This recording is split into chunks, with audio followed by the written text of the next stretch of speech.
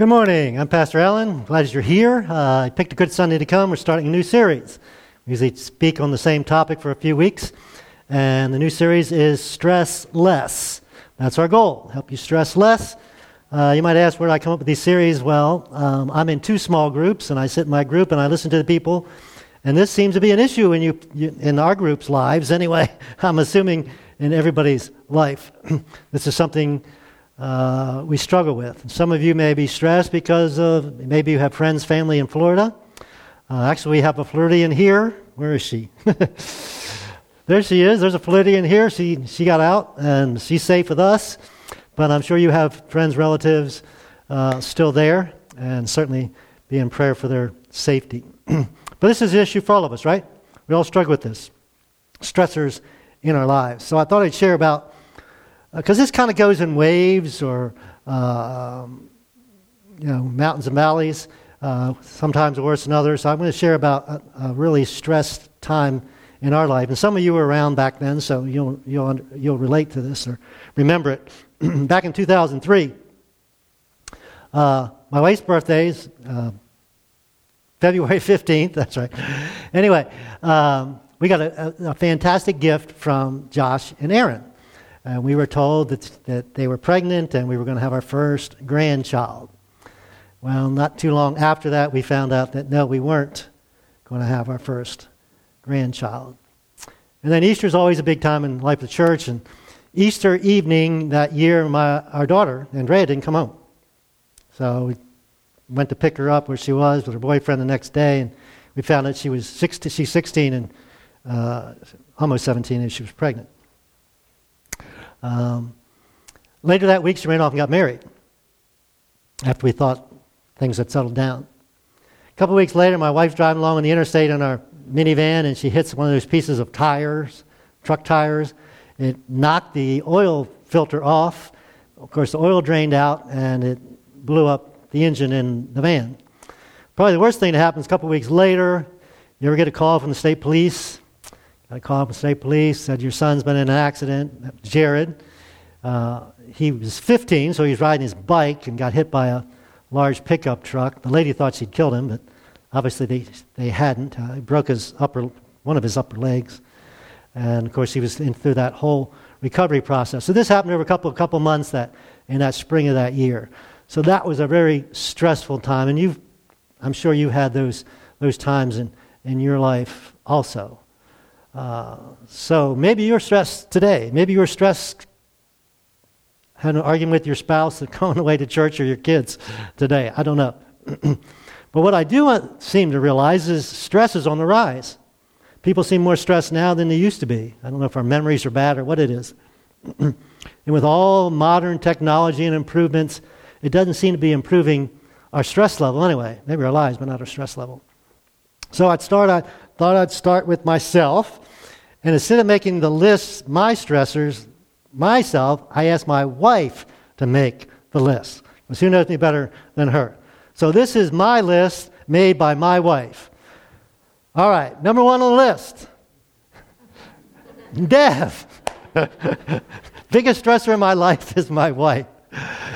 Now again, she made up this list. Now I was a little insulted when I first saw it, but then I got to thinking about it. It's probably correct for a couple of reasons.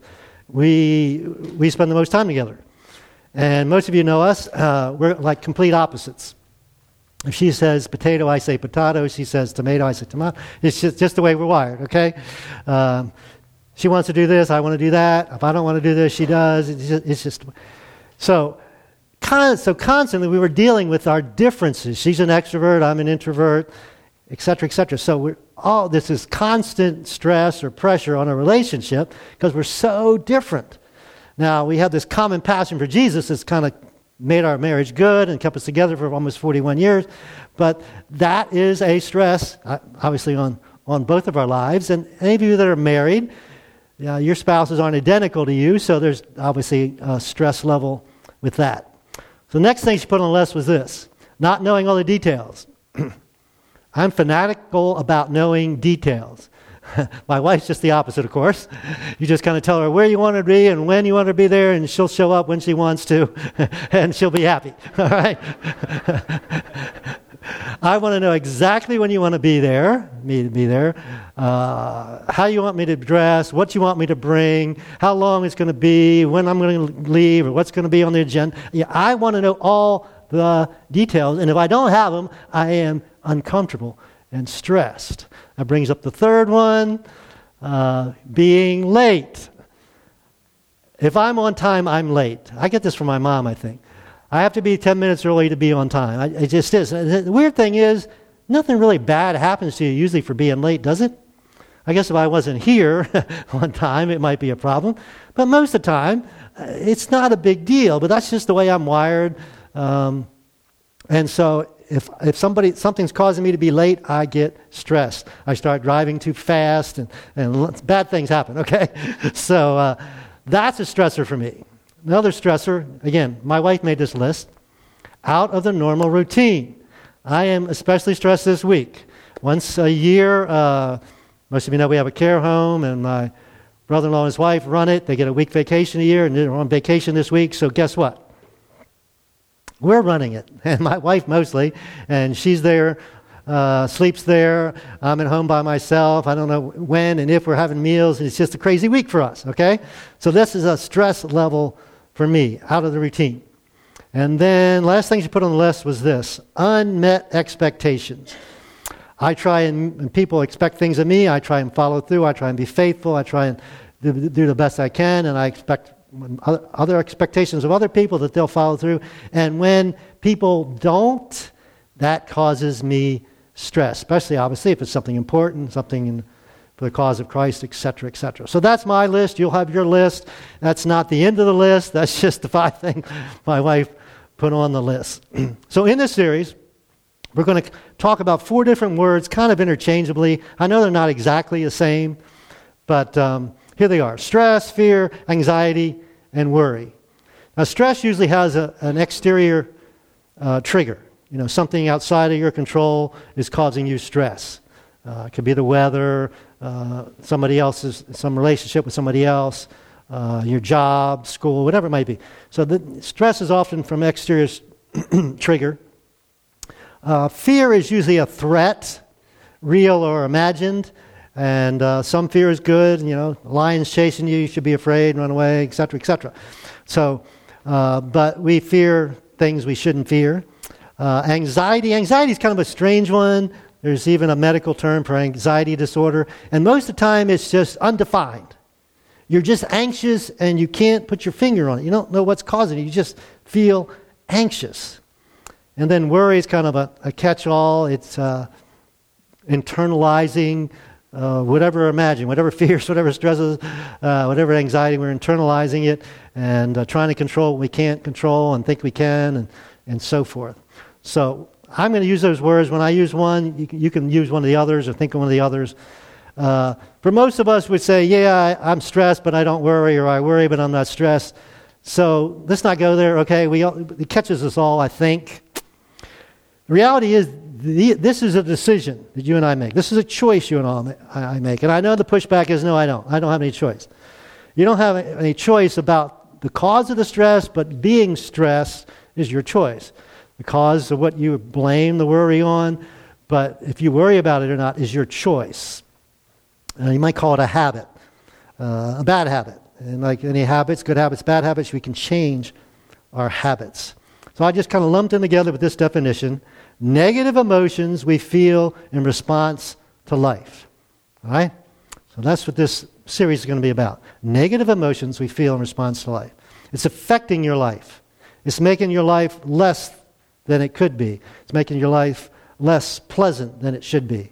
Now, some of you might be in something clinical, and you might be in depression. I'm not going to be able to solve that up here. I don't think I will. It might be helpful. But sometimes we need professional help, counselors, etc. And if you're in that situation, please get that help. Now, what we often use in place of these words, like worry, is the word concern. I'm not worried, I'm just concerned. Worry is a bad word, concern is a good word. Concern is good. But unhealthy concern, these negative emotions, unhealthy concern. Some of you gave me some examples, some things that worry you. One lady finally just lumped all hers into this one. Change. Change causes me stress, especially dramatic or unexpected change. And that kind of fit into one of my categories. Some of the natural and normal things are health issues, relationship issues, financial issues. We're going to look at this in a few minutes, but almost all this is related to the future. So, what's the future for my kids? What's the future government? What's going on with the government? What's going on with the stock market? All these things are potential stressors, weather, etc. For some of you, God's a stressor. You're not sure about how God feels about you. You think God may be punishing you or keeping something good from you or just kind of waiting for you to do something bad and so forth. This is kind of weird because we talk about this a lot. God's unconditional. He loves you just the way you are. That's not going to change. You can't do anything to change that. But sometimes we fall into that, better term, bad theology. So, what does the Bible have to say about worry? Actually, it has a lot. We'll talk about it for several weeks. It has a lot to say about it. But this is one of those categories, and we were covering one on our group Friday. This is one of the categories I call acceptable sins. I can get up here and talk about it, but you'll probably think, oh, well, I can go ahead and worry if I want to. It's fine.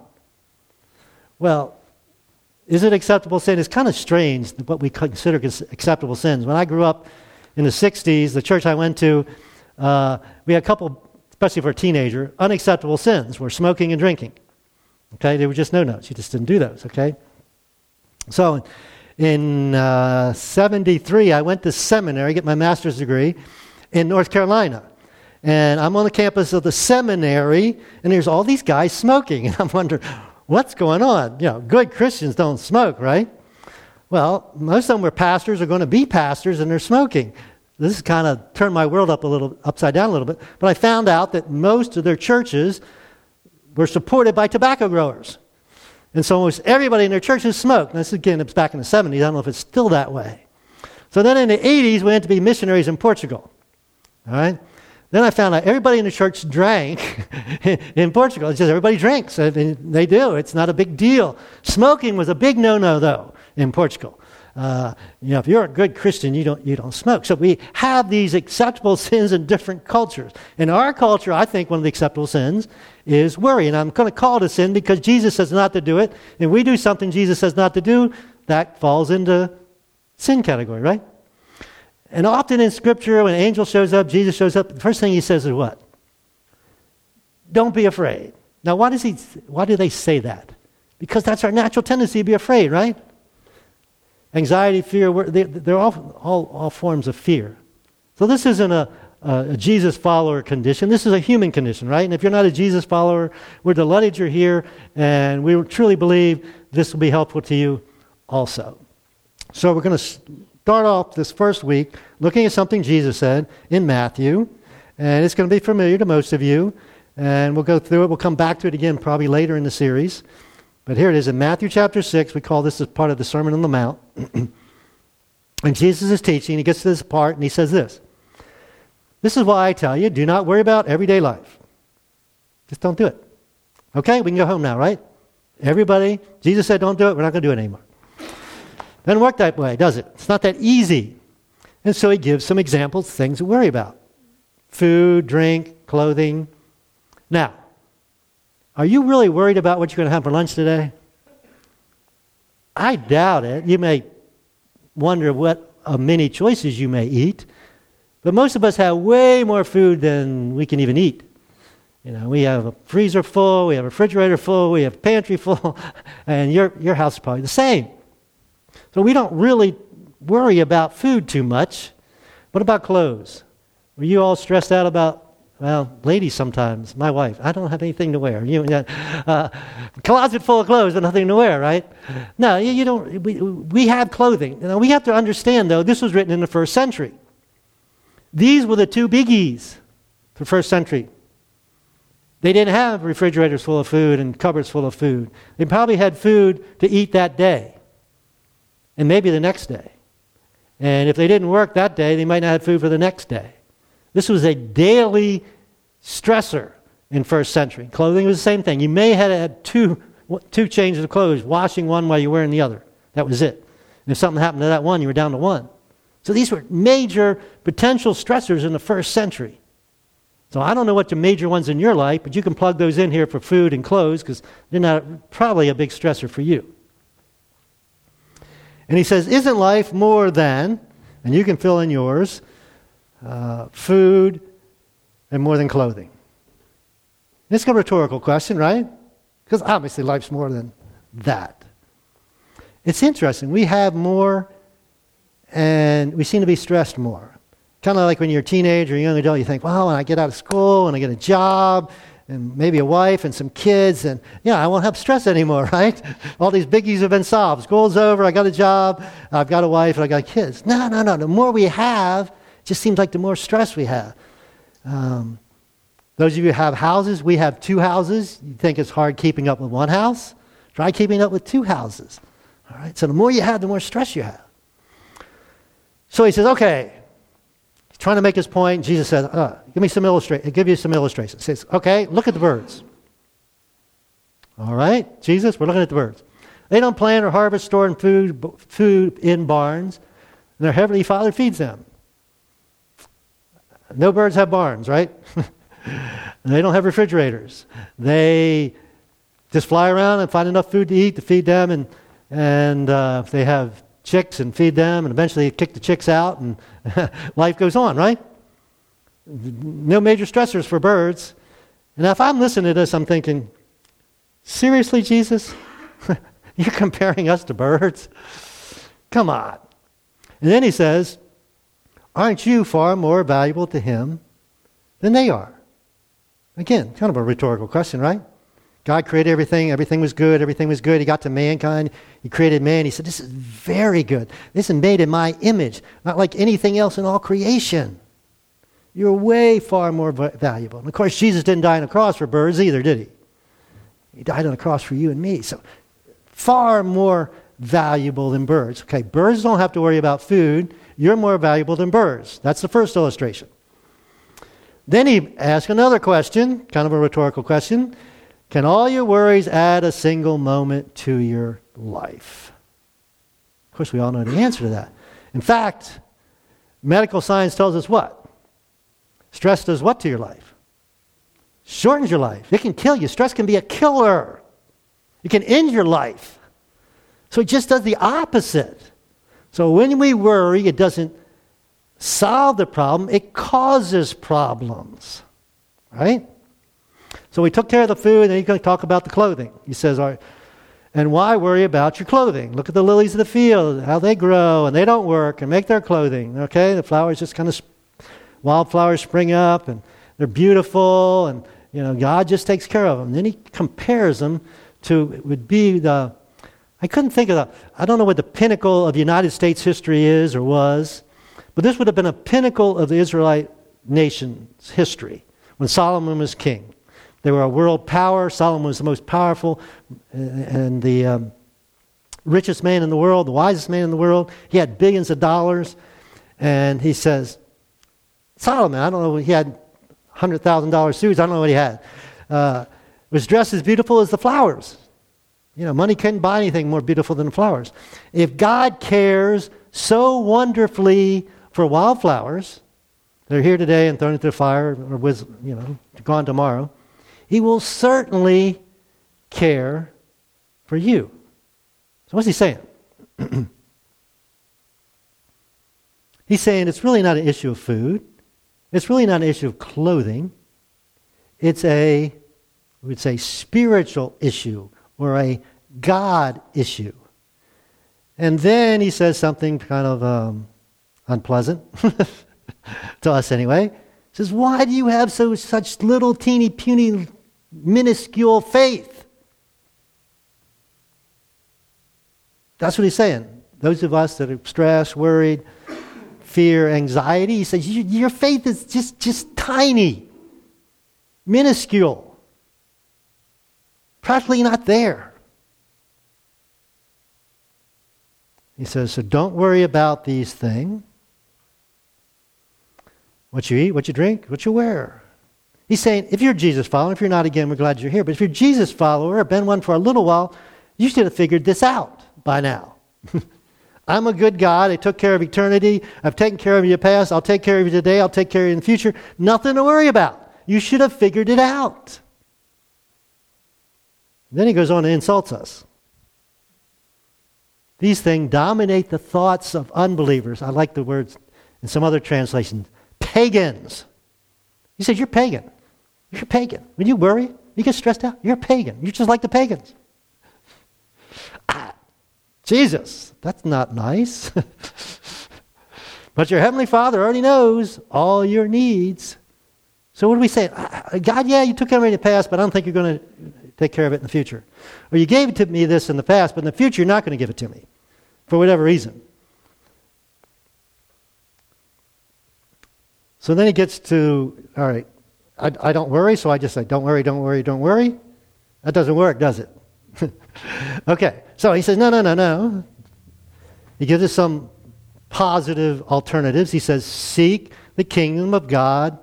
Some translations say first. This one says, above all else. Okay? So instead of these different things that you're worrying about, stressed about, put God at the top of the list. All right? Try and do what's right, and He, meaning God, will give you everything you need. He'll give you everything you need anyway.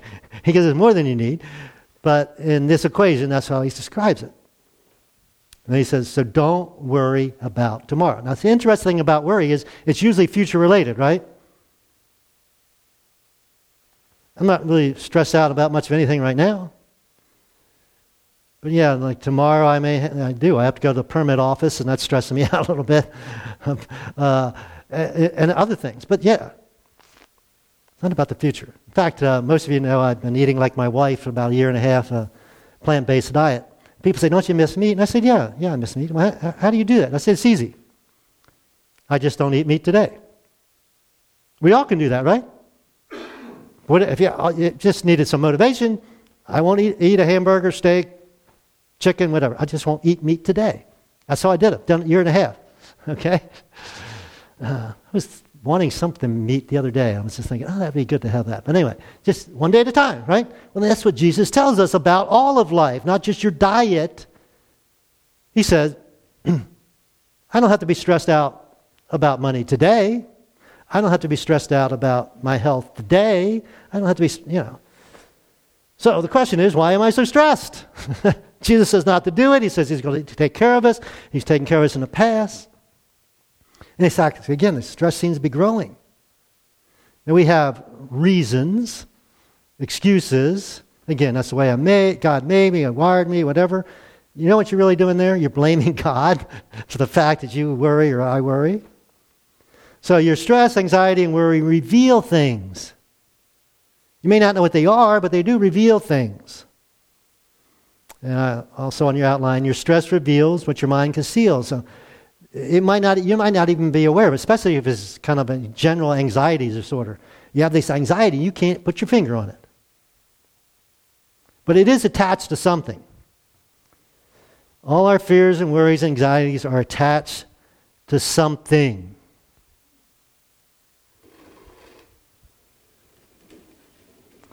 So, what's at the end? It's interesting. One of the things at the end of our rope is what's in the mirror. It's us. And it's usually about what people think about us, or we think what people think about us. People like us. Now, some of you know me pretty well. That's not a big concern of mine. I didn't think it was. But you know when it is a big concern of mine? On Sunday morning at 11:30, also about 9:30. When I get up here and talk, obviously I want you to listen, think I'm smart, and have good illustrations, and enjoy listening to me, and hopefully point you to God. But that's not my job, to get you to like me. My job is to get you to like Jesus, right? And just present the truth. But one of the biggest stressors is what we see in the mirror. Another stressor Money. Money. God, Angie, you're in here somewhere, right? Yeah. If money is stressing you out, take financial peace. That's what the course is called, right? Financial peace. Wife and I did this a long time ago, and I asked my wife why this wasn't on my list, and she said, it's not a big stressor for you. I have an emergency fund. I live on a budget. Been doing that for 20, 30 years. And, I'm thinking about retirement. I'm wondering, okay, am I going to have enough money to live in retirement? But, can I have money to get my kids to college? Maybe health issues are digging into your finances. This is a big potential stressor, right? Finances. Health issues. Not only yours, but maybe you got aging parents. You get an ache or pain, you start wondering, what do I got? Health issues. I think probably the biggest stressor, though, for most of us is what I call family, right? You got teenagers, you're wondering, are they going to get caught up in drugs, promiscuous lifestyle? Are they going to be a Jesus follower? Are they going to find a Christian mate someday? Are they going to be happily married? Some of us have grandkids, so the cycle goes on again, the next generation with your grandkids. Maybe you're having marriage issues. Maybe you're not married and wish you could find that right person. Or maybe you're with the wrong person. Just the family issue, the relationship issues.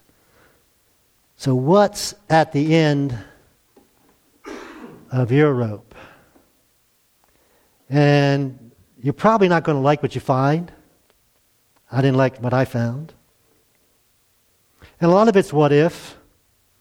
But what if the economy crashes? What if my kids get in trouble? Can't live on what ifs. And the follow-up question is this, maybe more important. Why is it there? Why is it there?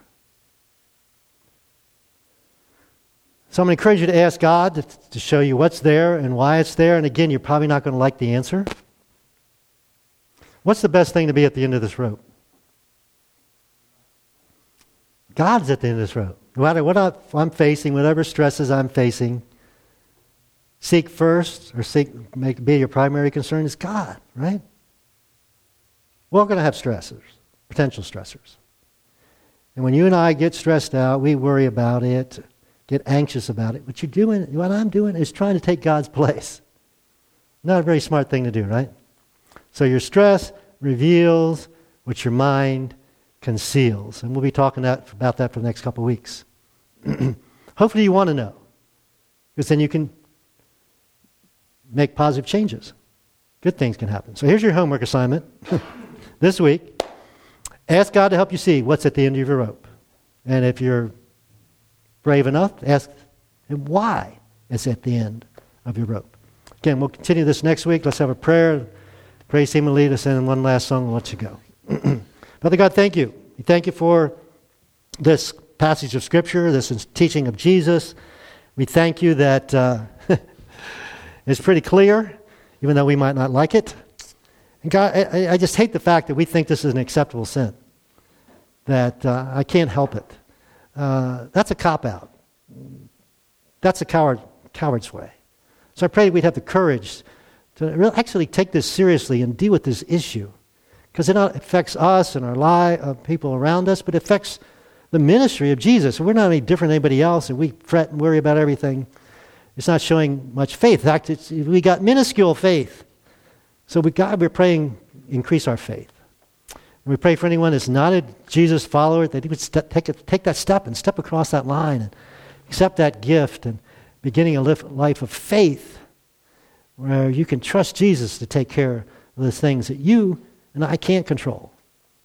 It's the best life option out there. Thank you, Jesus, for what you do for us. In your name we pray. Amen.